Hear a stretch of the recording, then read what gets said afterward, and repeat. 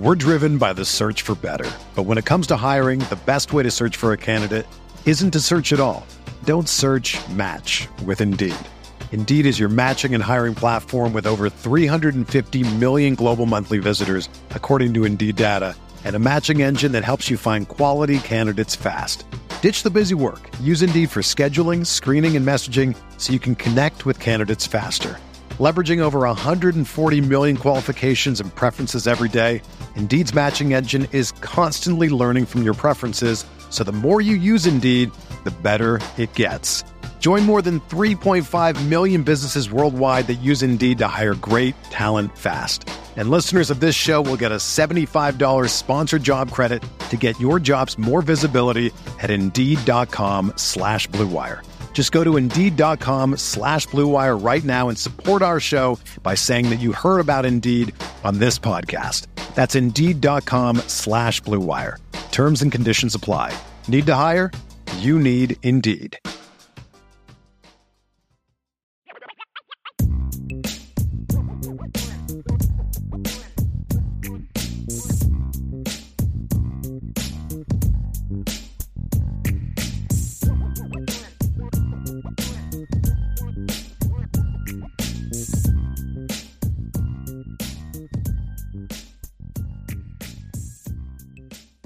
So, Sean, let's transition and wrap it up with some questions. And we talked about a ton, and a lot of these questions I think we've kind of gotten into, but there's still some good questions out there that I want to address here in the Q&A portion. First of all, we have a super chat from Chris Basker. Thank you, Chris. Any recruits that you see Notre Dame as number 2 that could surprise and come to Notre Dame? I'd like to be on the Oregon or OSU side of one of those key recruits. Well, they have been, Chris. I mean, this is the thing is like, I know it's like the recency aspect of it, but there's a kid Notre Dame missed on a defensive lineman to Ohio State, but they started this whole thing off by beating Ohio State for an Ohio in-state kid that Ohio State wanted, in Brendan Vernon. They've also beat Ohio State. Keon Keeley's the guy that Ohio State's been trying to flip for a long time. I don't see that happening. Notre Dame's won their battles against Ohio State. Ohio State's won some battles against Notre Dame. That's where it's always going to be. Yeah. Right? The problem was, for a decade, there was only one coach in Notre Dame that could beat Ohio State for kids, and that was Harry Hiestand. That was it. I mean, outside of getting Kramer and Eichenberg and Jimmy Byrne and some of the linemen, I mean, Notre Dame, they got Sean Crawford out of Ohio, but Ohio State wasn't really recruiting him heavily. He was kind of a plan B option and stuff like that. So they didn't, even though he had an Ohio State offer, having an offer doesn't mean you can pick a school, right? Now, maybe they still would have beat Ohio State for Sean Crawford, maybe. But if we're being honest, they didn't beat him. They just haven't been competitive in these battles in the past. Now, there's people upset that they don't win all of them. Like, the narrative has changed so much, and it's been exciting. But yes, guys, again, they've beaten these schools especially Oregon. They've beaten Oregon for more kids than they've lost to Oregon. I mean, that's just the reality of it. So, just perspective a little bit is all I'm asking for on that one. Brandon K., how do you balance having a complex offense, given all of our weapons, with also staying controlled enough to not overly complicate it for the players? Did you take first crack at that, Sean? We're driven by the search for better. But when it comes to hiring, the best way to search for a candidate isn't to search at all. Don't search, match with Indeed. Indeed is your matching and hiring platform with over 350 million global monthly visitors, according to Indeed data, and a matching engine that helps you find quality candidates fast. Ditch the busy work. Use Indeed for scheduling, screening, and messaging so you can connect with candidates faster. Leveraging over 140 million qualifications and preferences every day, Indeed's matching engine is constantly learning from your preferences, so the more you use Indeed, the better it gets. Join more than 3.5 million businesses worldwide that use Indeed to hire great talent fast. And listeners of this show will get a $75 sponsored job credit to get your jobs more visibility at Indeed.com/Blue Wire. Just go to Indeed.com/Blue Wire right now and support our show by saying that you heard about Indeed on this podcast. That's Indeed.com/Blue Wire. Terms and conditions apply. Need to hire? You need Indeed.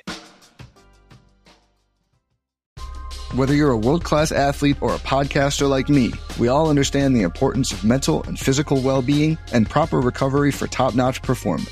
That's why I'm excited that Unified Healing is sponsoring this podcast. Unified Healing is a new and super innovative global network of wellness centers powered by Energy Enhancement System, or EE System. If you haven't heard of the EE System, you'll want to listen up. This technology promotes wellness, deep relaxation, purification, and rejuvenation. In hundreds of locations across the globe, access to a center is easy and affordable. Interested in experiencing the EE System technology for yourself? Go to unifiedhealing.com/bluewire to learn more and find a center near you. That's unifydhealing.com/bluewire. No material or testimonials on the Unified Healing website are intended to be viewed as medical advice or a substitute for professional medical advice, diagnosis, or treatment. Always seek the advice of your physician or other qualified healthcare provider with any questions you may have regarding a medical condition or treatment and before undertaking a new healthcare regimen, including EE System. Because I think that's been an issue for Notre Dame in the past, right? Is they've tried to run offenses that are so complex that it's hard for the players to really have it down until they're like seniors and fifth-year seniors, right? So it can be a challenging aspect. You know what? The best answer would be, and Notre Dame actually faced this team in the 2020 college football playoff. That talented Alabama team was the most simplistic offense you would ever see. It was literally zone plays, other run schemes, play action, deep ball with Ruggs in the slot, and swing passes to get Devontae Smith out in space, to get their talented skill position guys out in space. Like, it was a lot of motion. There was a lot of things going on, but at its core, it was a very simplistic game plan that Steve Sarkisian was trying to implement every week. Get the ball in the hands of our guys as fast as we can and let them make plays. That's really what it was all about. And he had the perfect guy at the head of the ship running it with Mac Jones that could decide pre-snap, this is who needs to get the ball here. And he got the ball out of his hands quickly. That was the best thing he could do. Diagnose, get the ball out of my hands quickly, get it to the right guy, let our guys make plays. And that's really what efficiency on offense is all about, getting the ball to the right person in the right space to give them the best chance to be efficient and do what they can do. So as much talent as you have, on offense, you don't want to do too much. You just have to find a simplistic way to get the ball to your playmakers. Jermaine Hargraves, what would the narrative be if Tyler Buchner played under Lincoln Riley and Caleb Williams played under BK? People underestimate Tyler Buchner like he wasn't a five-star and give Caleb Williams all the hype. First thing on that, Tyler was not a five-star by the time his career was over because he didn't play as a senior. Right. And I mean, honestly, I get where you're coming from, Jermaine. I mean, if Tyler Buchner would have stepped into the Oklahoma offense last year, I think he would have been pretty good. I don't know if he would have been quite as good as Tyler Williams for the reasons we discussed. I don't know how good of a fit he'd be in that offense and the fact that he didn't play. And I don't think Caleb Williams played his senior year either. I think DC canceled football as well that year, right? There's a reason you would have felt more comfortable if he was in that Oklahoma offense, though, because of the pedigree of development. And Lincoln position. Riley would have had him like playing well. You're absolutely right. I mean, I think there's a lot to that. And Caleb Williams probably doesn't play for Notre Dame last year. I mean, the only reason Tyler played is because he brought a running – that's not – Caleb Williams can run, but he's not a runner. He's a pocket passer that can move and run, and he's a good athlete, but he likes to do damage from the pocket. He can hurt you with his legs, don't get me wrong. But he's more Pat Mahomes than he is, in my opinion, than he is Josh Allen, if we're using that comparison for earlier. So I don't know if he plays. I mean, maybe Jack gets benched and he comes in and does a good job and keeps the job, maybe. But who's to say Caleb would have been prepared to play last year? Because, again, there's not much of a track record of Brian Kelly getting that done. So I think Jermaine is completely spot on that. And that's the thing is it's the recency bias of it, right? Like, I mean, Caleb Williams supposed to be this great player. Dude almost lost to Kansas last year. I mean, literally almost lost to Kansas. I mean, went 10-2, right? Last year, Oklahoma wasn't exactly world beaters last year with him, but the conversation is, I mean, did you see what happened when they went to Baylor? How he played against Baylor? You know, Caleb Williams lost to Oklahoma State too, right? I mean, you know, they didn't have a 28-7 lead over Oklahoma State like Notre Dame did, you know? So, no, you're absolutely right. Sean, and I think your point is you're going to give the benefit of the doubt of the kid that plays for Lincoln Riley because you know Lincoln Riley can produce quarterbacks. Yep. Although I will say this, we don't know yet if Lincoln Riley can take a kid as a freshman and develop him into something, because every quarterback he's had that's had success transferred in from somewhere else. The closest thing was Kyler, who had to kind of develop a little bit behind Baker. But, I mean, he started as a freshman at Texas A&M. Right, he got his experience somewhere else. Baker transferred in from Texas Tech. Jalen Hurts transferred in from Alabama. You know, the kid that transferred, Spencer Rattler, was the first kid he had to take from day one that was coached only by Lincoln Riley. Yeah, and he didn't pan out, and he's now in South Carolina. So, but that's not the narrative. And he really was the only, which goes to recruiting as well, because that was the only guy that he targeted in high school to get to come to Norman. But he wasn't like the others. He couldn't go off script. He couldn't use his legs to make plays when he got out of the pocket. And that's what you saw. Right. When that running game and that offensive line wasn't up to par to what it was previous years, he didn't have the wherewithal to be able to make plays and keep the offense going. So, you know, that's why this is why recruiting college football is not an exact science. Right. Who knows? Caleb Williams could go out to USC and flop. He could blow up. Right. And Tyler Buckner could be the Heisman Trophy winner next year. Or he could get beat out by Drew Pine halfway through the year. Yeah. Right. We'll have to find it all out. Matt Lee says, now D-line wise, we focus hard on Justin Scott from the Chicago area, who is coming in for the huge barbecue event of the 26th. I do want to point out, it seemed like some of the people in the chat, it's maybe I'm wrong. I'm reading into it incorrectly, Sean, but it sounded like some people were kind of looking at him like maybe they think he's a 23 player, a class of 23 player. He's not. Yeah. Justin Scott is a 2024 prospect. I do not see right now Notre Dame expanding the board for defensive line prospects. I don't see that. So yeah, I don't see that. But Sean, you've talked to Justin, you handle his recruitment. Why don't you go ahead and fill people in on that event and kind of where you think things are going and all that other kind of stuff. Yeah, Justin Scott is, you know, it's funny because the defensive line guys, and you can point to this, because actually, you know, I talked to Champ Thompson recently, who added Notre Dame over the weekend to his top. He expanded his list from 10 to 12 and added Penn State and Notre Dame. And there's a similar trend with the new coaches that came in. It was the same thing with Cam Williams and Chancey Stuckey. And it's the same thing with Coach Al Washington and these other guys, to whereas the guys that were on staff, they were able to kind of keep things going and stay in contact with both the 23 guys and the 24 guys.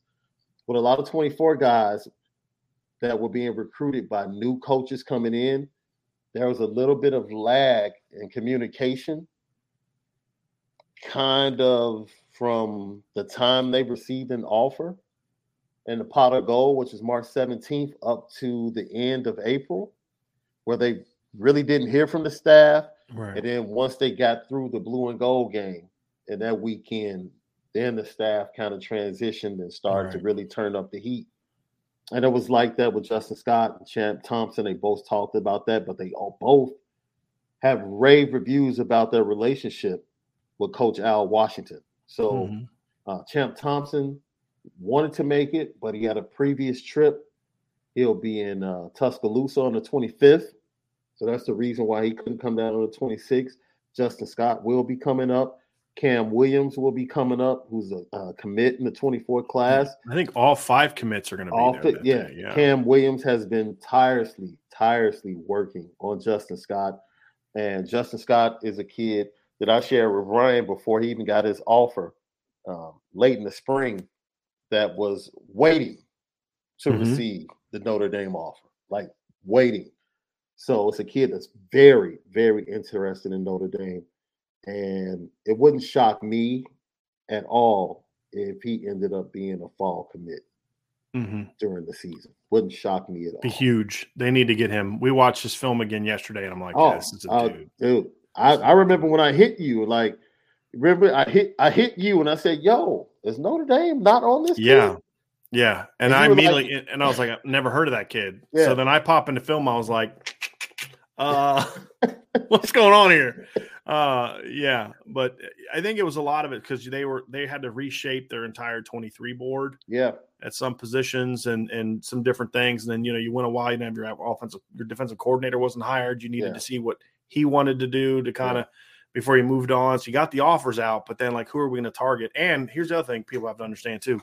Sometimes Notre Dame is going to be late getting offers out to Chicago kids because a lot of these Chicago kids, you have to run the risk of if you offer him now, he may want to commit and you haven't had a chance to look at his transcripts. You haven't had a chance to, do a character background check. You haven't had a chance to do, your full film evaluation. There's a lot of things that you need to do before you take a commitment where, Sean, you and I both know there's kids in Chicago that Notre Dame called up right now, cold called and said, hey, you got an offer. They'd be like, okay, cool. I'm coming. And you got to be careful with that. Yes. So sometimes those kids are going to be later getting offers as the stat, especially when there's a turnover. It shouldn't be an issue moving forward. You should, you're going to be a year ahead. You'll have all that stuff. But when you have the big turnover like Notre Dame had, that's going to factor into it as well. So I think if the Justin Scott of 2025 won't be an issue. No, it'll happen because again, you can't just look at a film like that's a 5-star. We're taking him. There's a lot more to it than that. And you know what I just thought about that I'd never thought about? We talk about the transition of bringing the staff in, but then that staff has to look at what has gone out as far as offers, and they have to have conversations about, honest conversations. Like, I don't know if I really like this guy. Right. I know we offered him, but it's really not my his type personality of guy. doesn't fit well. Absolutely. I've learned things about his work ethic that we didn't know, that you can't know from just watching game film. Like, hey, he has good grades, but if you talk to his guidance counselor, he works as hard as he does to get the grades he has. Yeah. And this has happened before. Notre Dame has kind of reached out to guidance counselors and people in the academic, like, hey, look, this is a great kid. He tries hard. We've sent kids to your school. This kid is going to struggle. And then you got to make your decision. Like, do we want to put the kid in that situation where he's working so hard to stay above academically that he can't then be a good football player? Absolutely. Would this kid maybe be better off going somewhere where the academic rigors are easier, then he could get a good education still, even though it won't be yours, but he'll have a chance to be successful in football? You got to make those decisions. Yep. And look, there's been kids and like the Notre Dame a lot that Notre Dame realized, like, this kid doesn't give a crap about academics. And sometimes they've taken those guys. And more often than not, it's bit them in the butt. Yeah. And so there are some different things, but what Marcus Freeman has embraced, which I love, is there are a lot of kids out there that are great football players that actually do care about academics and do care about success. We just have to convince them that we can get them going on the football side. I mean, look, Notre Dame isn't going to not get Caleb Downs because he doesn't like their academic situation. It's because when you put them on the list, the 3 teams he's looking at, and then there's Notre Dame. And what do those 3 things teams have in common that Notre Dame doesn't have? There was 2 things, really. A long history of producing elite defensive backs. And you can say, well, what about Harrison Smith and Kyle Hamilton? That's a decade apart, folks. A decade apart. Those other teams are doing that every year almost, right? And the other thing is they've won championships. Notre Dame hasn't. And so that's it's not finding kids that care about academics. It's the hard part for Notre Dame. Yeah. Caleb Downs absolutely cares about academics. Jason Moore absolutely cares about academics. That's why one of the reasons he liked Notre Dame. But can you convince him that you can go produce him in the NFL the way Larry Johnson's done at Ohio State and that you can win a championship? That's the hard part right now. And Washington doesn't have that track record because he hasn't coached the defensive line in 6 years, right? No. And so those are the things Notre Dame's overcoming. The academic piece is there now. It's the football part is why they're losing some of these battles. Dante Moore's a 4.0 student. Sometimes there's other things that are more important to some of these kids. Yeah. You got to be able to convince these kids that, hey, look, this part's good. It's the other part. If Caleb Downs was making an academic decision, he'd pick Notre Dame. He's making a football decision. You can still care about academics when you're making a football decision. And I'll say it this way, Sean, it's like saying to a kid, yeah, you're going to Northwestern. Yeah, I am excited. That's a great academic school. What are you going to major in? Well, I got to pick something else because they don't offer the major I really wanted to offer. But hey, it's Northwestern though. Right. Well, that's a stupid academic decision, as opposed to going to University of Illinois that maybe doesn't have the same academic reputation, but they're very strong in that particular field that you want to major in. Yeah. Right. Like if you want to be an architect, Notre Dame is a phenomenal school. Probably not your number one choice in regards to being an architect. Are there tracks to that? Yes, there are. But there are other schools that simply are better in that area. Yeah. Doesn't mean that you don't care about academics. It's just that this particular school offers this particular field that I want to be a professional in. It's just a better program here. Well, these kids are major in football. You can still care about education, but your chosen profession is football.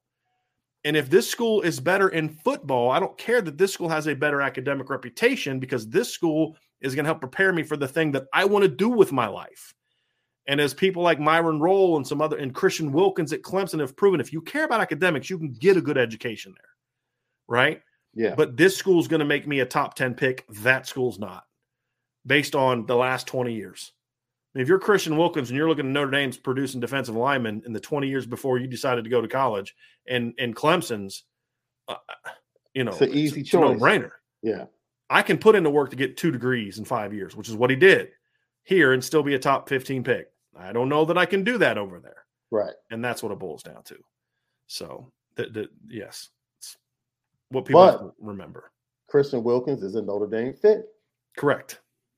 But it was football. Football was the reason. Now, that's one of those battles I'd be willing to bet you a chunk of money that Notre Dame would have won that battle if they had a staff like this one back then. It's a closer battle. I think they get it. Yeah. I think they would win that one, in my opinion. Because like you said, Christian Wilkins was absolutely a Notre Dame fit. It's just he didn't want to play in that defense, and he didn't want to. He would have been beloved. Oh, yes. At Notre Dame with his personality. Oh, yes. All right, we got some more. Sean Kane, who's the most realistic of the 3 quarterbacks, being that Notre Dame got in on them late? I think it's Novosad and Minchie are probably the two. I think Brock Glenn. I think because of the relationships right. that exist. I'd say Minchie is right there too, because I've heard he likes Notre Dame a lot, but he's committed to Pitt. They're both. Mm-hmm. Novosad has been more inclined to leaving Baylor than Minchie has been to leaving Pitt. Yeah. It's just with Novosad, it's like, okay, are you able to catch Ohio State? Are you able to catch Texas A&M if they offer? That's the bigger question. I think with Minchie, he doesn't have as many suitors right now because he's pretty adamant about being committed to Pitt. Yeah. So if they offered, I'd be very curious to see what his reaction would be. We don't know the answer to that yet because Notre Dame hasn't offered. Yeah. But I think those 2 of the 3, I think Brock Glenn's probably the least realistic of the 3. Just because he seems to be much closer to decision-making mode than the other 2 are. And he doesn't have the relationship, like you mentioned, with Novosad and Braylon James and Shaden Greathouse and those kind of guys. Yeah. Antoine Porsche-Rideau after Ryan Wingo and Cam Williams. Who are the receivers that Notre Dame is going to after the hardest in 2024? So, Antoine, I wanted to still bring this up. We actually talked about that in a recent podcast. We're also going to have some stuff on the site about that, but really just throwing some names out there just to begin. We'll dive into this more in future shows, but Micah Hudson from Texas is a big one. Yep. Emmett Mosley from California, although he's kind of a 2-way guy whose position is maybe a little bit more up in the air, but that's a name to know. Emmett Mosley is, Mylan Graham is a kid from Fort Wayne that earned a scholarship offer during the Irish invasion. He's a kid that you're going to want to know about. He's a really talented football player. Bredell Richardson is a kid that I think's on Notre Dame's radar. I'm not sure if I'm at the point where I think they actually have a shot to get him, but he likes Notre Dame. He visited on his own dime. Jeremiah McClellan from St. Louis is another name to know. Jason Robinson, who's committed to USC, has said he will be visiting Notre Dame on the weekend of the 26th. So that'll be interesting. And then another name is Notre Dame is trying to get Tyseer Denmark from Pennsylvania on campus. If they can get him on campus soon, I think they might have a shot there. But right now, I'd say they're kind of on the outside looking in, but they're still putting in work and trying to get there. So those are just some names to know. We'll dive further into their recruitments moving forward, but those are some guys that will get out there. Got a couple super chats here, Sean, from Lee Gannon. Once the big super conferences get going, will there still be room or interest in their teams on their team schedules to play Notre Dame? I mean, Sean, as far as I know, these conferences haven't started talking about how they're only going to play each other. I'm not saying that sarcastically, but I haven't heard anything legitimate other than fans saying this. I haven't heard anything legitimate about them only playing each other. I haven't heard anything like that in regards to that. So, yes, there'll still be teams that want to play Notre Dame and are contractually obligated to play Notre Dame.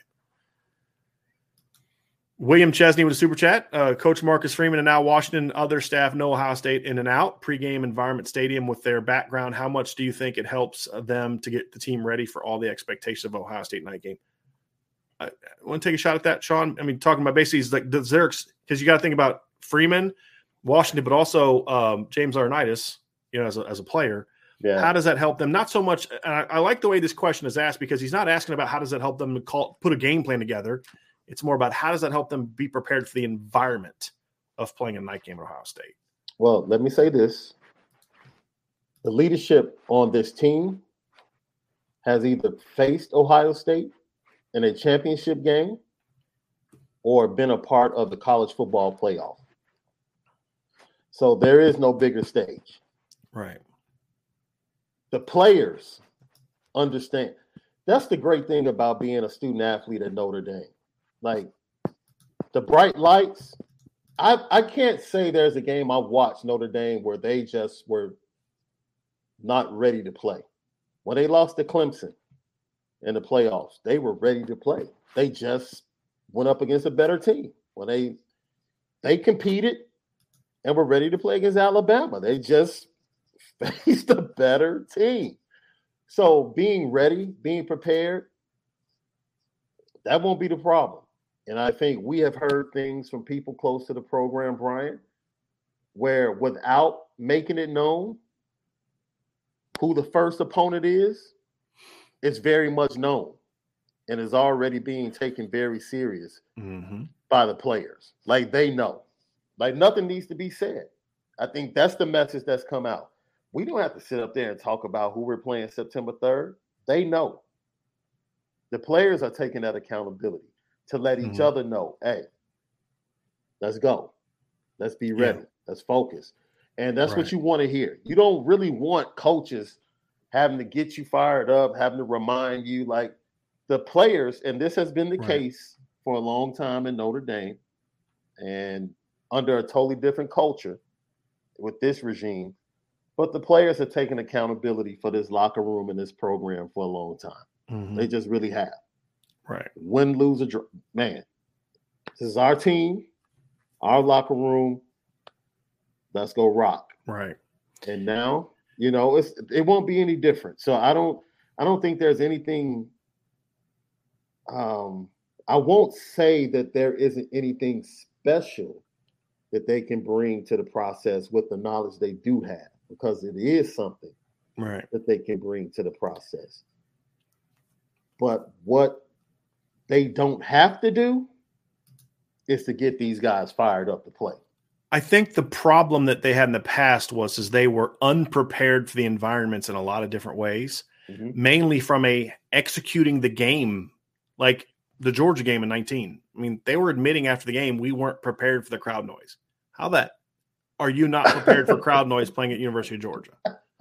Right? Like, I mean, that's just incompetence. You know what I mean? Like, it's stuff like that. I mean, there's things you can do to get yourself ready. But as far as pumping in crowd noise and all that stuff, and that's all fine and dandy. But at the end of the day, what is going to help this team? And William, those are all good points. And I think there are some things. Hey, look, here's laying out what it's like, the visitor locker room, the tunnel. I mean, here's what the crowd is. This is what they're going to yell at you. I mean, stuff like that. But that's kind of everywhere you go.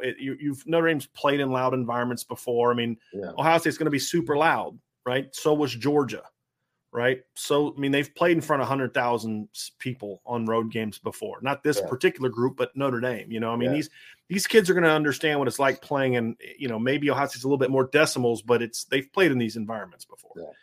It's more about what is your confidence level as a program, and what is your confidence level in your preparation to go out there and withstand all that? So to me, Sean, it's like what Dexter Williams was talking about when they played Miami. These fans are like rocking the bus. And I mean, you don't have to prepare. Hey, guys, if they rock the bus, hey, just in case they rock the bus, that's fine. You can say all that. But it was a lack of, are we really ready for this? That was existing within too many players, which is why what happened. That's what Dex was saying, and I've heard that from other players too. I've heard that from some coaches that were frustrated with the business-like manner in which they went about that week. Like, no, this isn't business. Like, we're getting ready to go play freaking Miami on the road, the top 10 team. You know what I mean? And that could go into the structure of said coach, right? Right. Which is why I feel really good with the time that Marcus Freeman has chosen to spend with Lou Holtz, right? Because Lou Holtz, what his players would tell you, leading up to a big game, we were loose. Right. Because he made the easy game. That's exactly it. Dude. So because here's my point. Like Spanky said, the Miami game was the loudest I've ever been at, and it was incredibly loud, but it became incredibly loud. Yeah. If Brandon Wimbush executes and bangs St. Brown on that post route first drive of the game, they never get to that point because that is one of the most front runner crowds you'll ever find. If they get a lead, they're going to be loud and crazy. If you jump on them, they go away. That's just been Miami's MO for a long time.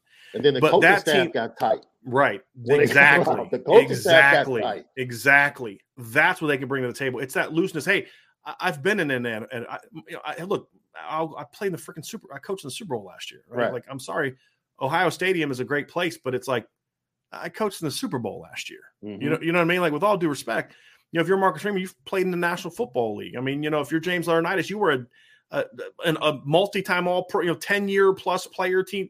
You've done all those kind of things. I think those are the things to say, look, we're gonna be ready. We're gonna be confident. We're gonna be prepared.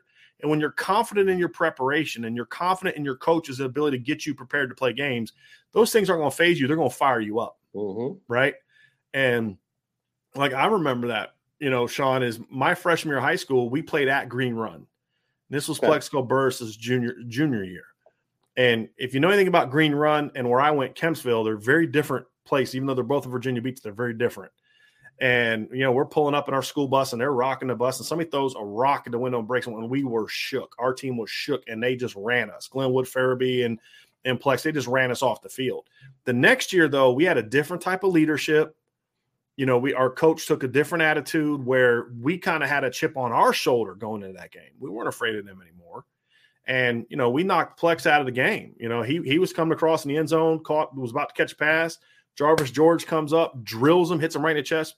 Plex limps off the field. We don't see him again. And we beat him for district championship because our mentality was different. Our leadership was different. We weren't shook by that. We were like, bring all that. You know what I mean? Like, bring all that noise, bring all that trash talk, bring all that.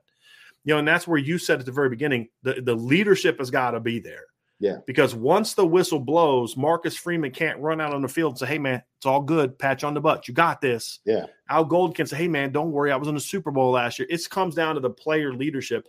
That is something that the coaches have to foster and grow and build and establish through the winter, spring, summer, and fall camp. Those are the things ultimately are going to give you have a chance to be successful in Ohio State. And that's a great question, by the way, William. Really, really good question. Last couple we'll get to here, and then we've got to run. I'm curious to get your stance on this, Sean. Mm-hmm. Bill Tennell asks, what should the run-pass mix be in 2022, 60-40? That would be high, but seems justified. I'm going to say my answer, Sean, and I'd like to hear your response to it. I don't care. I don't care. And, Bill, I'm not being dismissive. My whole thing is I'm a believer that you allow your success in the game plan and what the defense is doing to dictate your run-pass. I'm not someone who necessarily believes in that. I also think, too, the advent of the RPO has really taken away from the ability to look at numbers of 60-40, 50-50, because you could call 15 run plays that turn into pass plays without audibling because of the RPOs. And so your run game is actually something the impacts. You may only run the ball 30 times and throw it 35, but 10 of your 35 passes were screens and quick hitches that are essentially an extension of your run game. So I just think we have to look at what we define as a run and a pass a little differently now because of the RPO and the perimeter pass and those type of things. So, and honestly, if the defense comes out and says, we're not going to let you run on us, and you don't run and you throw for 400 yards and you win, I don't care. right? As long as it's because you're taking what they're giving you and you're having success. I think at the end of the day, what I view as success, Bill, is you need to be efficient and explosive in both areas. Some games you're going to be 70-30 run to pass. Some games you may be 70-30 pass to run. At the end of the day, whatever you try to take away from us, that's fine because we got something else over here we can do for you. And then you can kind of come back to the other part later. So that's my thing is I've never been a big fan of the ratios, and that's especially true in the modern offenses with the advent of the RPO because you are essentially calling a run play, but the ball's being thrown. Another day is here, and you're ready for it. What to wear? Check. Breakfast, lunch, and dinner? Check. Planning for what's next and how to save for it? That's where Bank of America can help. For your financial to-dos, Bank of America has experts ready to help get you closer to your goals. Get started at one of our local financial centers or 24/7 in our mobile banking app. Find a location near you at bankofamerica.com/talktous. What would you like the power to do? Mobile banking requires downloading the app and is only available for select devices. Message and data rates may apply. Bank of America NA, member FDIC. When you need mealtime inspiration, it's worth shopping Kroger, where you'll find over 30,000 mouth-watering choices that excite your inner foodie. And no matter what tasty choice you make, you'll enjoy our everyday low prices, plus extra ways to save, like digital coupons worth over $600 each week. You can also save up to $1 off per gallon at the pump with fuel points. More savings and more inspiring flavors make shopping Kroger worth it every time. Kroger, fresh for everyone. Fuel restrictions apply. I think listening to Marcus Freeman, you would get the sense that they're going to run the ball more than they pass the ball. But I'm like you. I don't like the ratio. I'm more of the mindset that I would love for this team to have the attitude that we can do whatever we want to do whenever we need to do it. Right. Yep. If we need to line up and throw the ball 40 times, we can do it and win.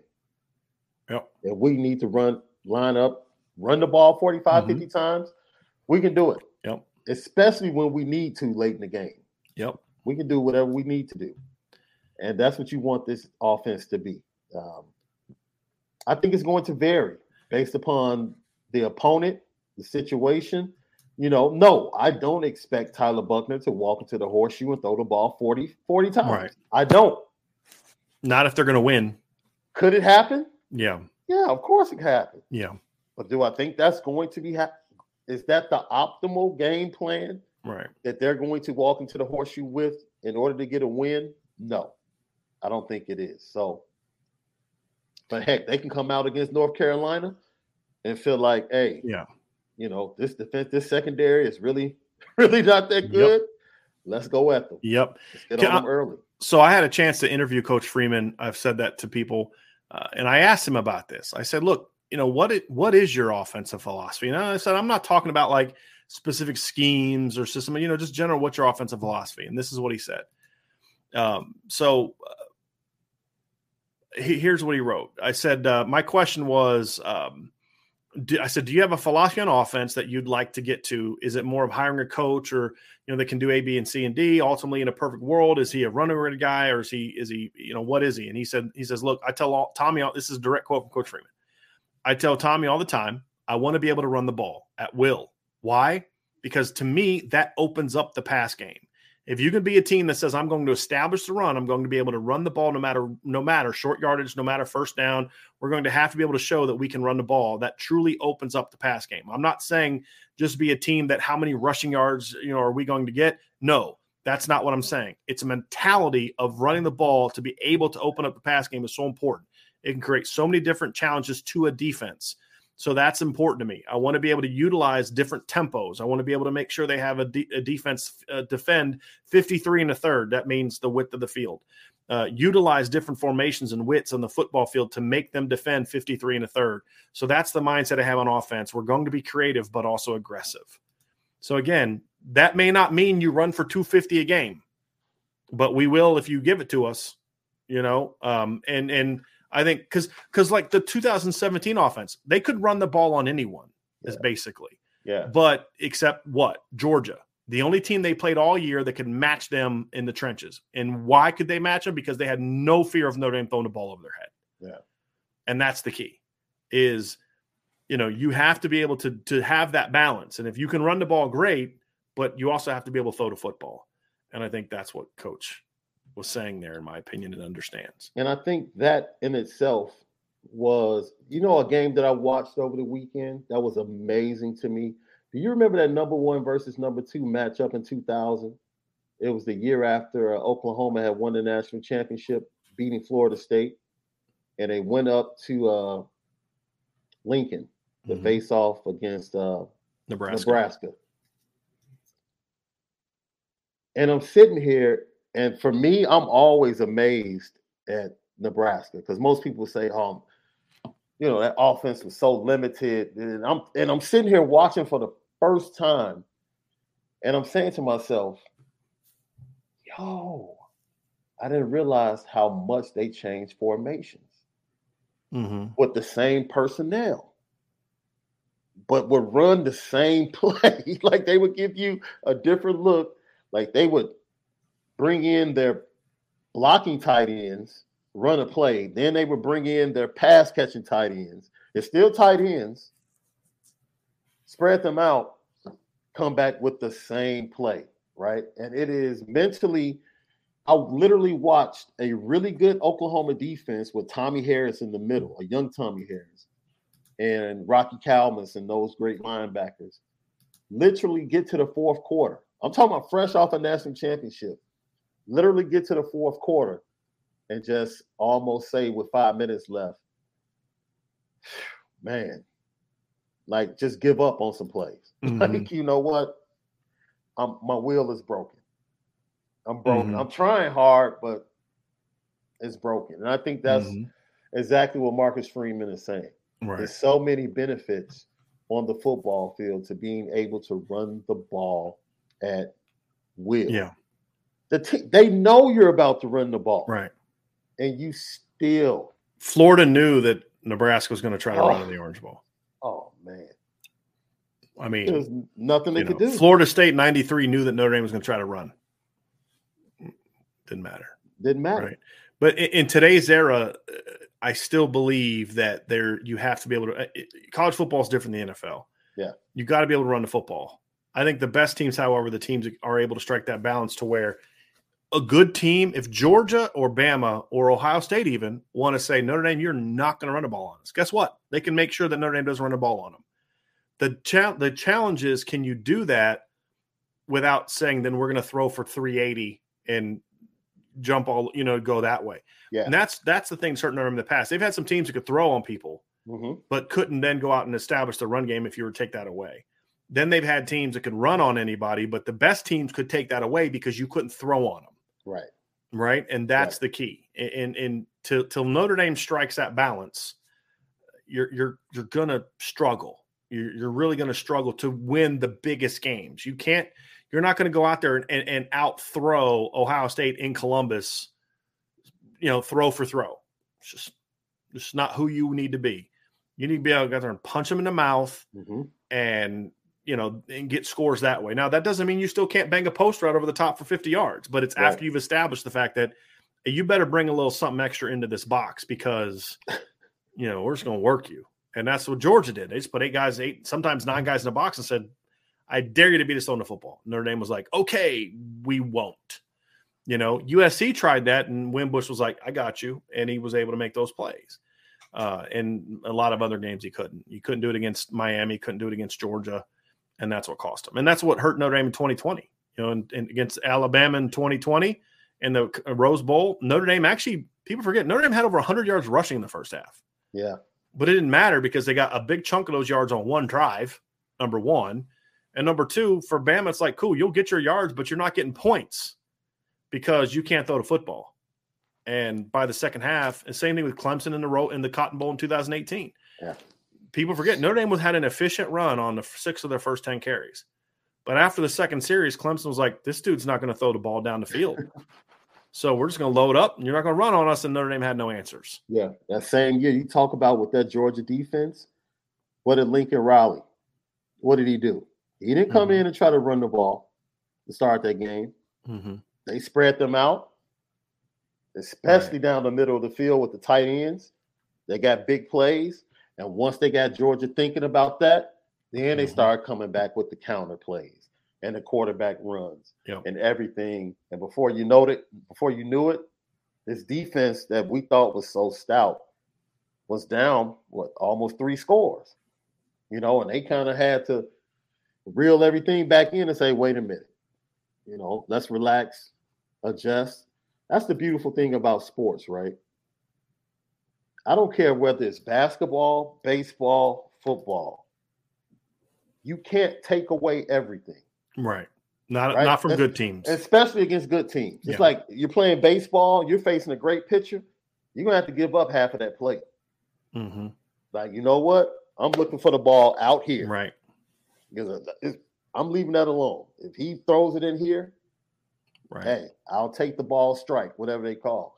It's the same thing with football. You can't expect to take everything away from a team. Like Notre Dame on September 3rd is going to have to choose their poison. Right. And my expectation is that TreVeyon Henderson is going to be the target. Like, you can't let that guy go off. That dude, you have no chance if he goes off. Yeah, he's not beating us. Mm-mm. If they throw the ball 50 times and they beat us, they'll get their yards. We just got to try to make a stop, make a sack, close it down in the red zone. Right. But if they're balanced and Henderson goes off, you have no chance against the pass game. None. And we saw it in the Rose Bowl. They threw the ball a lot, but they committed a lot of turnovers. Mm-hmm. That gave Utah an opportunity to jump out to that lead. And that's the type of game you want. You don't want the running game to get going for Ohio State. So, well, look at the 2 games they lost last year. Here's Ohio State's rushing stats in their wins: 201, 323, 237, 208, 166, 187, 161, 263, 206. And then, like you said, they played 4 competitive games really last year. Mm-hmm. Nebraska, 30 carries for 90 yards, one of their lowest scoring games. They only scored 26 points. Mm-hmm. Scored 28 against Oregon, 128 yards on 31 carries. And then Michigan, 30 carries, 64 yards. And then Utah, like you said, 20 carries for 110 yards. And part of the reason they won that game is because Utah was basically throwing running backs out their corner. Right. I mean, that helped as well. But and that's what I think that's why Ryan Day made a lot of the changes he made. It's because they want to get back to being that balanced team. That how'd they get their first title? They ran it down Alabama's freaking throat, and then that set up the bombs to the Devin Smith and stuff like that. But it was establishing the run. And I think you look at the best Oklahoma teams. That 2017 Oklahoma team could run. Yes, they had Baker and they won the Heisman and blah blah blah blah blah blah. But that Oklahoma team in 2017 could flat out run the football. Mm-hmm. I mean, and then some of his later teams, he got too cute. The further he got away from Bob Stoops, the less they were effective running the ball, and they weren't as good. But here's what they did in their last 3 games, right? I mean, to get them into the playoff, right? They ran for 313 yards in a win at West Virginia. And if you remember, that 17 West Virginia team was pretty good. Yeah. Right? At least they were good on offense. They scored over 34 points a game that year. Then they go to the Big 12 title game and against TCU, and they ran for 218 yards against a really good TCU defense. Mm-hmm. And then in the playoff game against Georgia, they ran for 242 yards. Yeah. That was the most competitive game they had in the postseason, in my opinion. A team that team should have had a chance to win. They only ran for 163 the next year. The point spread was even greater. And then in 2019 against LSU, they ran for 97 yards, got absolutely ran off the field. Because that team couldn't run the ball. Their running game was Jalen Hurts running around. Yeah. And that's not a running game, not against a good team. Again, Lamar couldn't do that against LSU. With all due respect, Jalen Hurts, he ain't Lamar, and you've got to be able to line up and run the football. And in my opinion, they weren't as good as doing that against the better team. They'd get their garbage yards against teams that sucked, that were playing a 3-3-5 and all that stuff in the Big 12 and all that. Yeah. They just run at it, but they couldn't establish the ground game like they could early in his tenure because that's what Stoops had established. Yeah. And that's what often gets missed about Oklahoma is people forget, like even going back with Quentin. I mean, they threw a ball a lot, but Quentin Griffin was to me the heart and soul of that championship team in '99.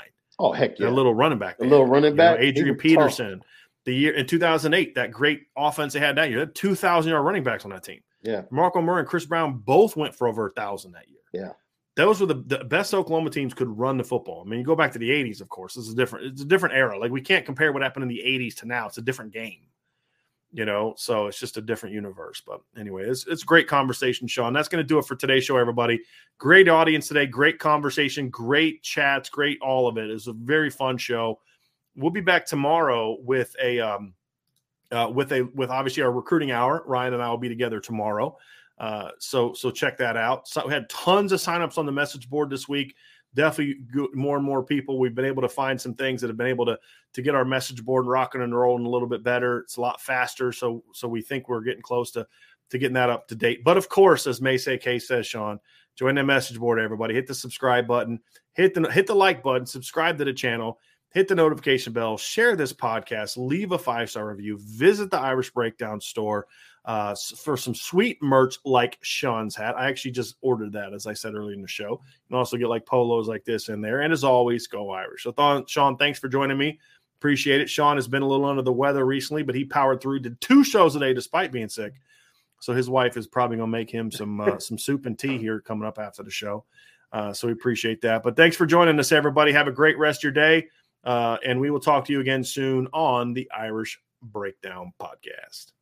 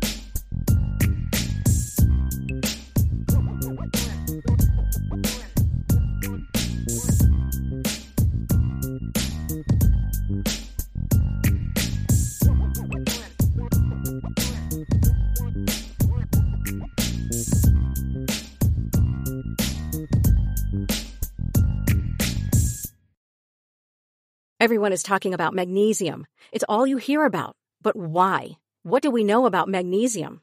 Well, magnesium is the #1 mineral that 75% of Americans are deficient in. If you are a woman over 35, magnesium will help you rediscover balance, energy, and vitality. Magnesium supports more than 300 enzymatic reactions in your body, including those involved in hormonal balance. From functional medicine doctors to mental well-being and female hormone experts, we all know that magnesium is the one mineral to improve all aspects of well-being and health. But which one? Magnesium Breakthrough from Bioptimizers, the trusted choice recommended by leading experts with 7 best-absorbed forms of magnesium to ensure your body receives the support it needs for overall well-being. Go to bioptimizers.com/balance today and use code BALANCE10 for 10% off. Support your journey to wellness at bioptimizers.com/balance. Magnesium Breakthrough from Bioptimizers, your foundation to optimal health and vitality.